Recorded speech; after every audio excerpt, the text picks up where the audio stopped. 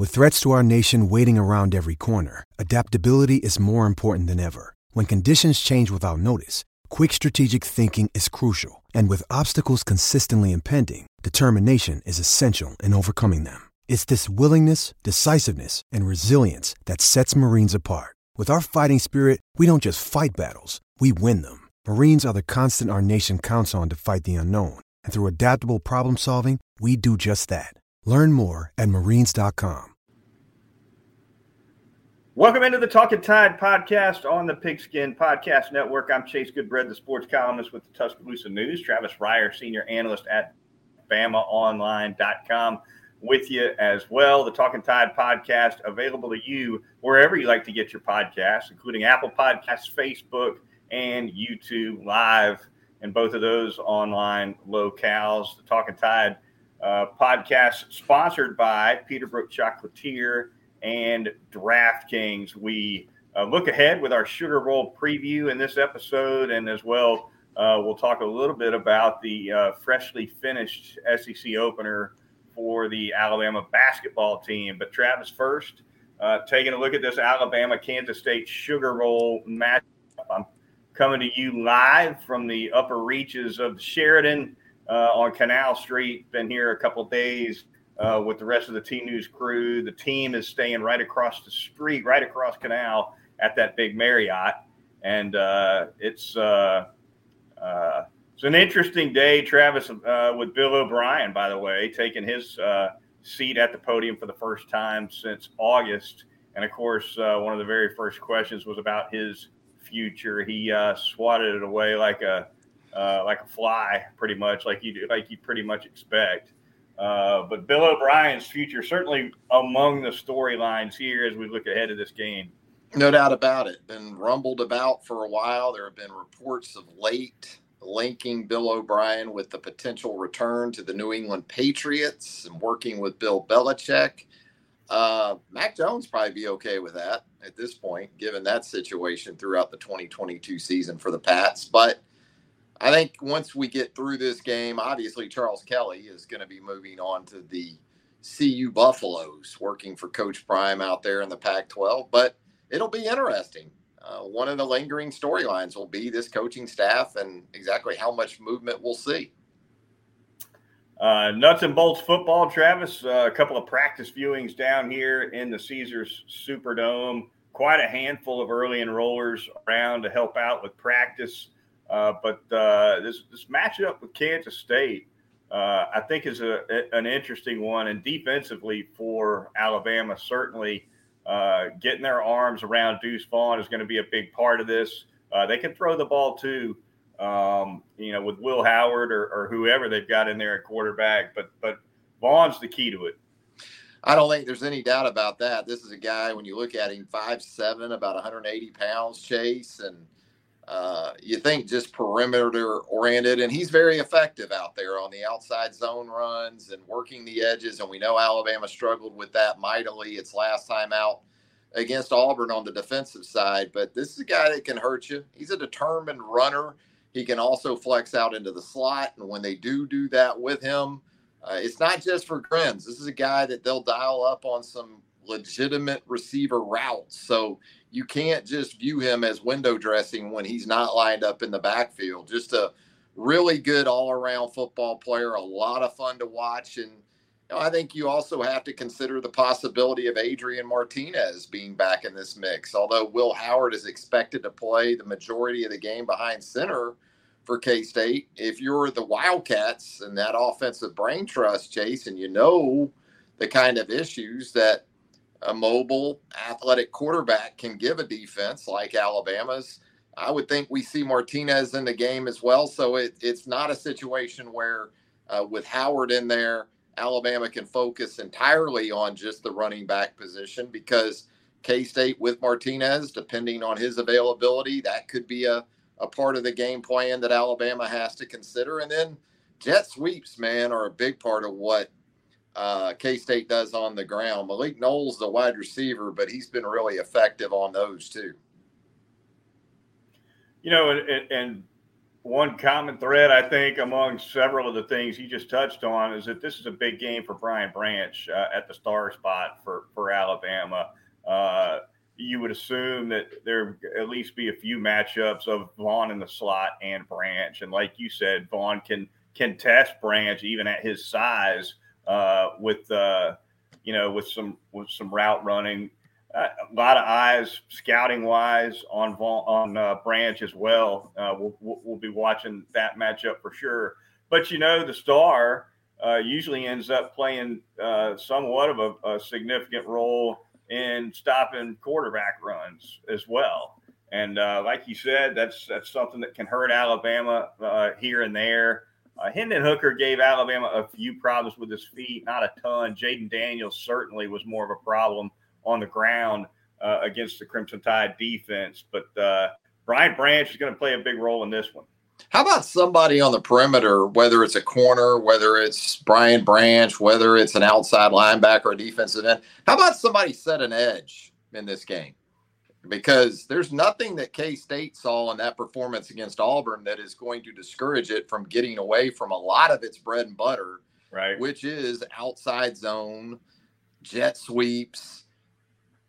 K-State's going to look to challenge that from the get-go on Saturday morning. So Alabama better show up, even with Will Anderson playing in the game, Dallas Turner around. I'll be interested to see if Alabama goes with more big nickel against this K-State rushing attack, especially on early downs. Maybe they go with a true defensive end opposite Will Anderson.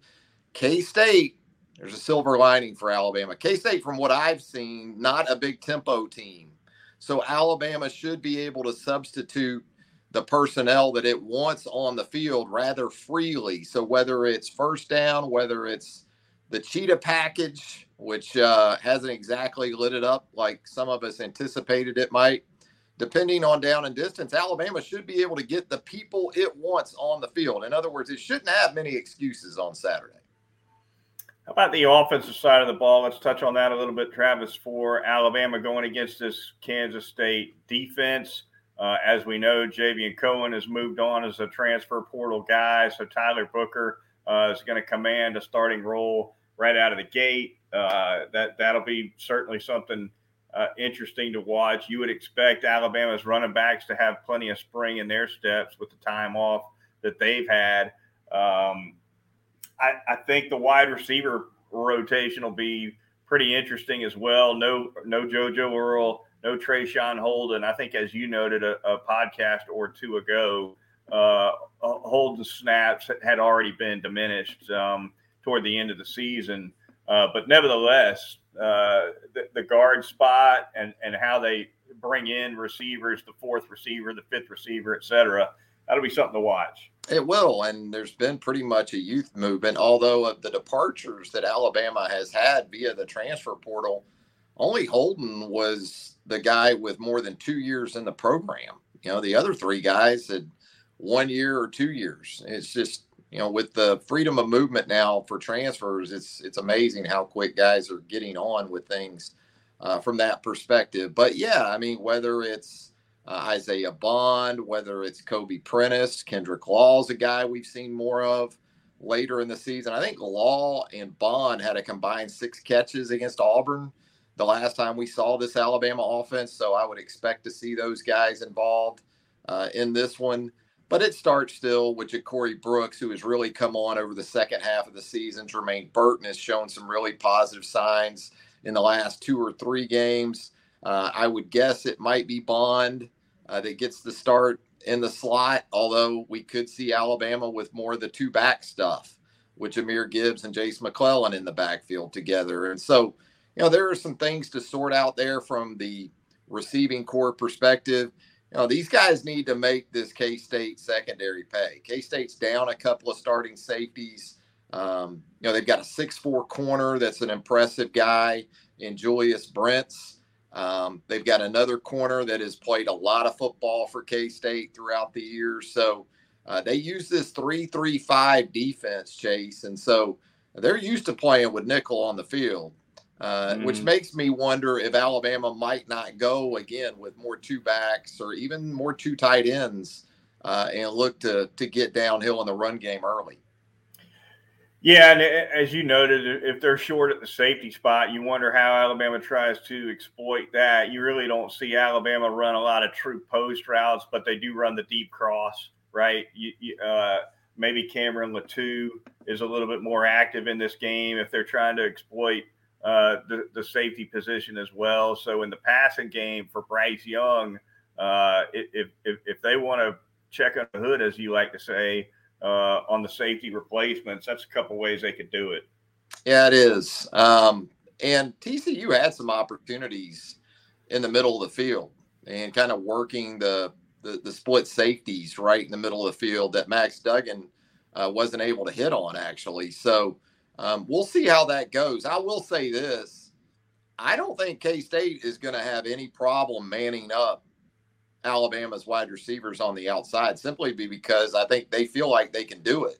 You know, both of their starting corners have 26 career starts to their credit. So, you know, these are corners with some serious miles that they put in there for K-State. So, and look, it's an Alabama receiving corps that at times has had trouble getting separation. And Brooks has done some nice things again over the second half of the season. Burton has come on of late. But this isn't Jerry Jeudy and Henry Ruggs and Devontae Smith that we're talking about. So as crazy as this might sound with Bryce Young at the quarterback position, I think first and foremost, K-State's going to say, you're not just going to line up and beat us with Jahmyr Gibbs and Jason McClellan running the football. We're going to make you do it with, hopefully, from their perspective, Bryce Young throwing it 40, 45 plus times. Yeah, Alabama with the struggles at wide receiver, the drops they've been through this season as well. That's been a problem at times for sure, and just getting open has been that struggle. And you know, when I got the mic with O'Brien this afternoon, I asked him if he either misinterpreted my question or he got my question and just wanted to answer a different question. Sometimes that happens too, Travis, but. I asked him if he felt like, if the offense had relied too heavily on Young's ability to scramble. And what I meant was scramble and throw, right? Extend pass plays and play the scramble drill after you've broken off the play design. And O'Brien answered as if I was asking about Young's ability to take off and pick up rushing yards, which of course he doesn't like to do. I guess that might have been a clever dodge, Travis. Well, I will say this on a positive note for this Alabama offense. I think we saw against Auburn more of what it's capable of doing. Jahmyr Gibbs certainly looked healthier and rejuvenated, right, in that game. Some of the same for Jace McClellan. Bryce, I thought, looked much more like the Bryce we saw pre-shoulder injury against Arkansas. So when you factor in the time off they've had between games, just from an energy, juice, health perspective, this should be as good as Alabama's been since the early stages of the season. So, I think K-State, again, matches up pretty well. They've got an elite edge pass rusher.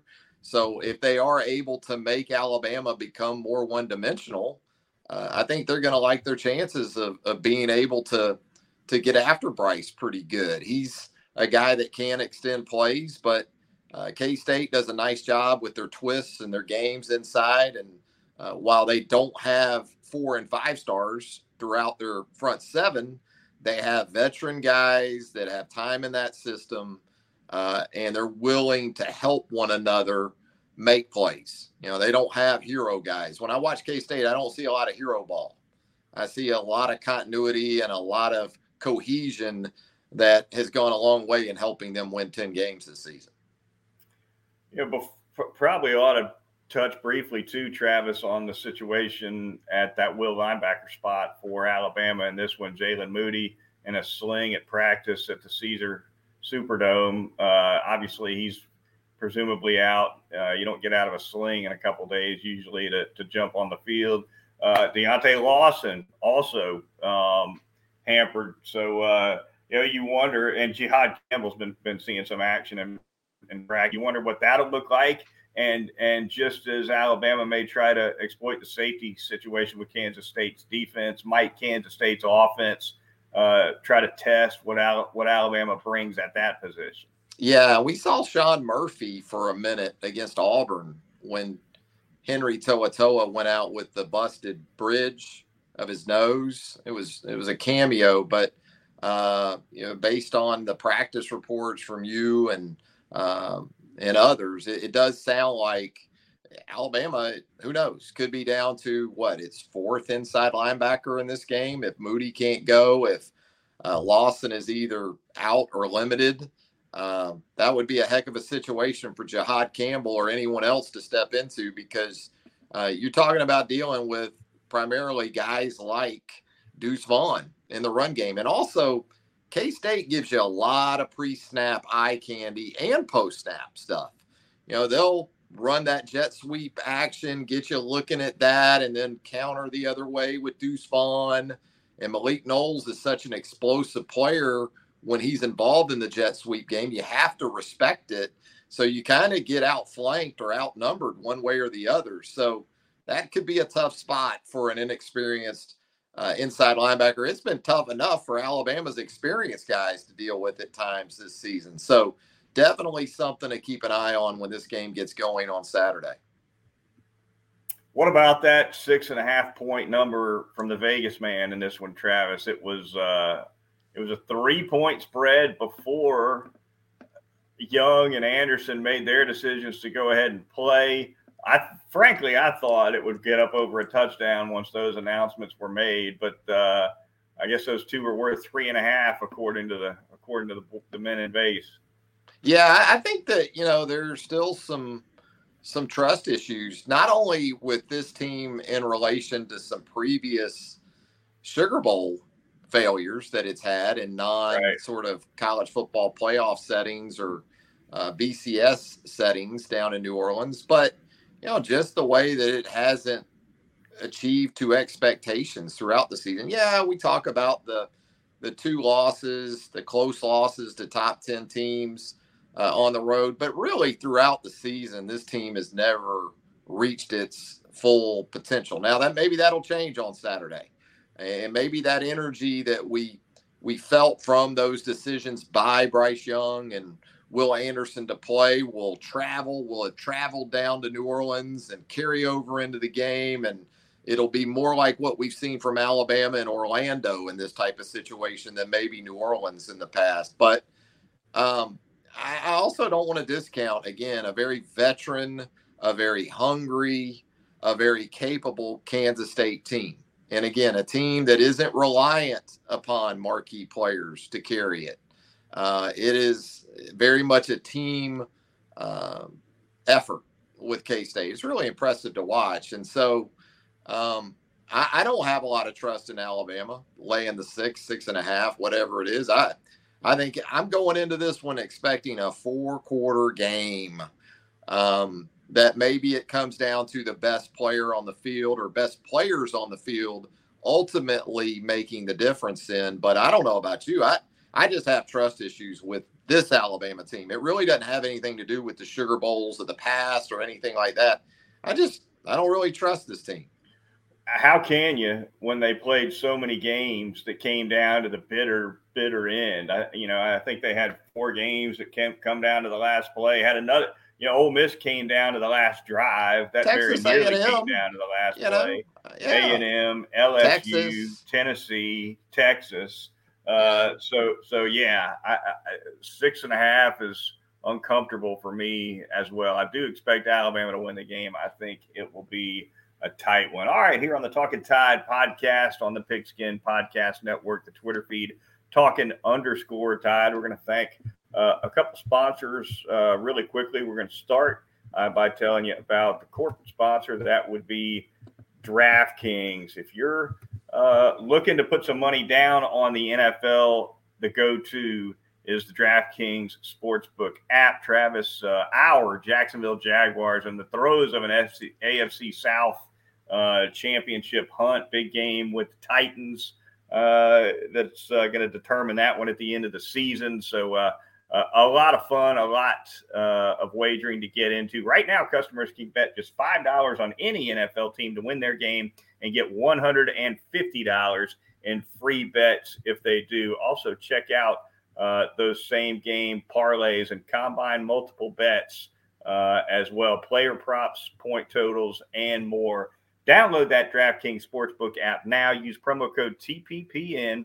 Place a $5 bet on any NFL team to win their game and get $150 in free bets if they do, only at the DraftKings Sportsbook with promo code TPPN. Minimum age and eligibility restrictions apply.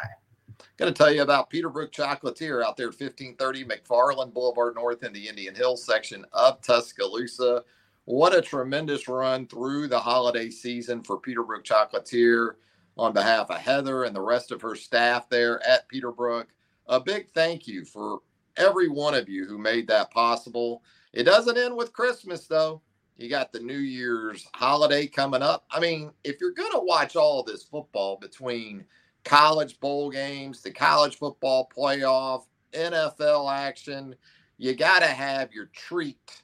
You got to have your treat sort of reservoir there nearby, and you can get that handled at Peterbrook Chocolatier, 1530 McFarland Boulevard North in the Indian Hills section of Tuscaloosa.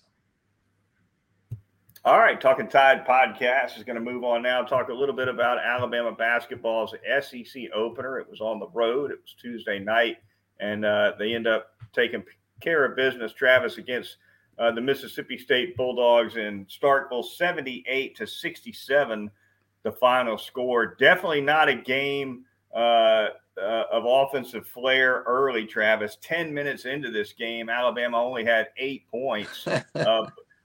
But defensively, Alabama pretty much matched Mississippi State stop for stop early in the game. Could have been way down. Instead, they got halfway through the first half. It was 10-8 Mississippi State, and then Mark Sears kind of shook them loose a little bit with some scoring in the first half, and then of course Brandon Miller ended up hitting some threes in the second half that were a real dagger in this one. They were, and look, Mississippi State came into the game giving up 52.6 points per game, I believe, third best in all of Division I college basketball when you talk about points allowed per game. So Mississippi State in the first half got the rock fight that it desired, as you said, certainly for the first 10 minutes or so. You get to the break, Alabama has a 34-30 lead, and State has hit 7 threes in the first half. And this is not a great, or even a team that really wants to shoot a lot of threes in Mississippi State. But to be in that situation and still be up 4 after DJ Jeffries hit a prayer right there at the buzzer to send you to the half, still felt pretty good for Alabama. Alabama continued to push the ball in transition. You said it, Mark Sears, very efficient, 20 points on just 11 shots. He went 6 of 6 from the free throw line. Brandon Miller, absolutely, with some big daggers there in the second half. Tulu Smith for State was going to be the key for the Bulldogs. They run this offense now under new coach Chris Jans through the block. So Tulu Smith came in averaging around 16 and 9 a game. He finishes with 5 points, 6 rebounds in 23 minutes of action. 3 of 15 from the free throw line for Tulu Smith. So State ends up shooting twice as many free throws as Alabama. State shot 36 free throws in the game. Alabama shot 18. State made only 4 more free throws than Alabama in the game, with 18 compared to 14 for Alabama. So Hackatulu, I guess you could call it. And that's one thing this Alabama team has this year, Chase, between Clowney, who went for 12 and 8. Nick Pringle off the bench was tremendous, giving them some valuable minutes with 10 and 4, whether it's Noah Gurley, whether it's Charles Bediako. They've got about 20 fouls to give to a guy like Tulu Smith. And Tulu came in shooting 60% from the line. I got a feeling Alabama may have known that before it made the trip to Starkville. You know, a ton of fouls for Alabama in both halves. They had Mississippi State in the bonus pretty quick on both ends. And you know, I think if this game taught us anything, Travis, it's that if Brandon Miller's not in foul trouble, then the whole team's not in foul trouble, because he's the one guy that you don't want in foul trouble at all ever. But the point is, you can name anybody else on the roster. If they get in foul trouble, Oates can find a patch because they're deep enough, I think, to survive multiple guys in foul trouble and just feed that bench minutes and let them do their thing. Yeah, Nate rolled with Brandon with 2 there in the first half, and Miller picked up his 3rd. So that was a little dicey there. But he managed to play through it there in the second half with 11 points with those 3 big threes after the break. And so they weathered it. And it was a sold-out crowd at the Hump. So this is a top 25 team, at least according to the AP rankings. I think they're more top 40-ish in the other metrics that really matter when you talk about Mississippi State. But to go on the road in your SEC opener and go ahead and get a win, you saw really throughout the night, it was not easy within the league. Florida, Auburn, close game. Tennessee, Ole Miss, and Oxford, close game. Kentucky goes to Missouri and gets shelled in its SEC opener. So I think the early games gave us a little bit more of an appreciation for going to a place like State and getting the job done. You can also kind of tell, Travis, I think at least at this point in the season, and maybe when we get to March, it's a different scenario. But right now, at the point spot, the trust is in Sears and Bradley, yes, and not so much in Quinterly. I mean, he had 11 and minutes. It should be. Yeah, his minutes have been down lately. Really has struggled with turnovers. Had 4 turnovers in 11 minutes against Mississippi State, and 6 points total. But the plus minus was 11, Travis. I think to me that's kind of played a role in this as well. And the guy's a phenomenal talent. There's no doubt about it. But Bradley is coming into his own in a couple ways. Really nice heady play for him, getting the timeout on the loose ball where he was sliding across the floor and he got on the floor. Yeah, exactly. Yeah, that's half of that or more. I mean that's I refer to him as an old soul when it comes to basketball, sort of instincts, and he turns it over. I'm not going to say he didn't. He turned it over 4 times. He also had 7 assists in the game. But you said it, plus minus. Jaden Bradley was plus 12 in 25 minutes. Sears was plus 17 in 36 minutes with just 1 turnover in 36 minutes of action for Mark Sears. And then you get to Javon. He plays 11 minutes. He's a minus 11 in plus minus. The only player for Alabama that wasn't on the plus side of plus minus in the basketball game was Javon Quinterly, and he was minus 11. So, it's not just having to justify minutes to the player. In some situations, you're also having to justify it to the rest of the team. If I keep putting a guy out there and I keep putting him out there for extended minutes, I kind of got to answer to the rest of the team, and especially guys who aren't getting those kind of minutes or those kind of opportunities. Yeah, especially at 9, 10, and 11, where you got good basketball players who aren't getting much of anything. And now Dom Welch is available. We saw him in the game on Wednesday night. Didn't make a shot. He was 0 for 2 from 3. He had a couple of rebounds, but you saw some of the defensive ability he brings to the floor, and he will make shots in time. Mm-hmm. And so, you got some mouths to feed. And so it's going to be interesting. I think I call it the reality of the rotation. And this is about the time of the year that it starts to take hold.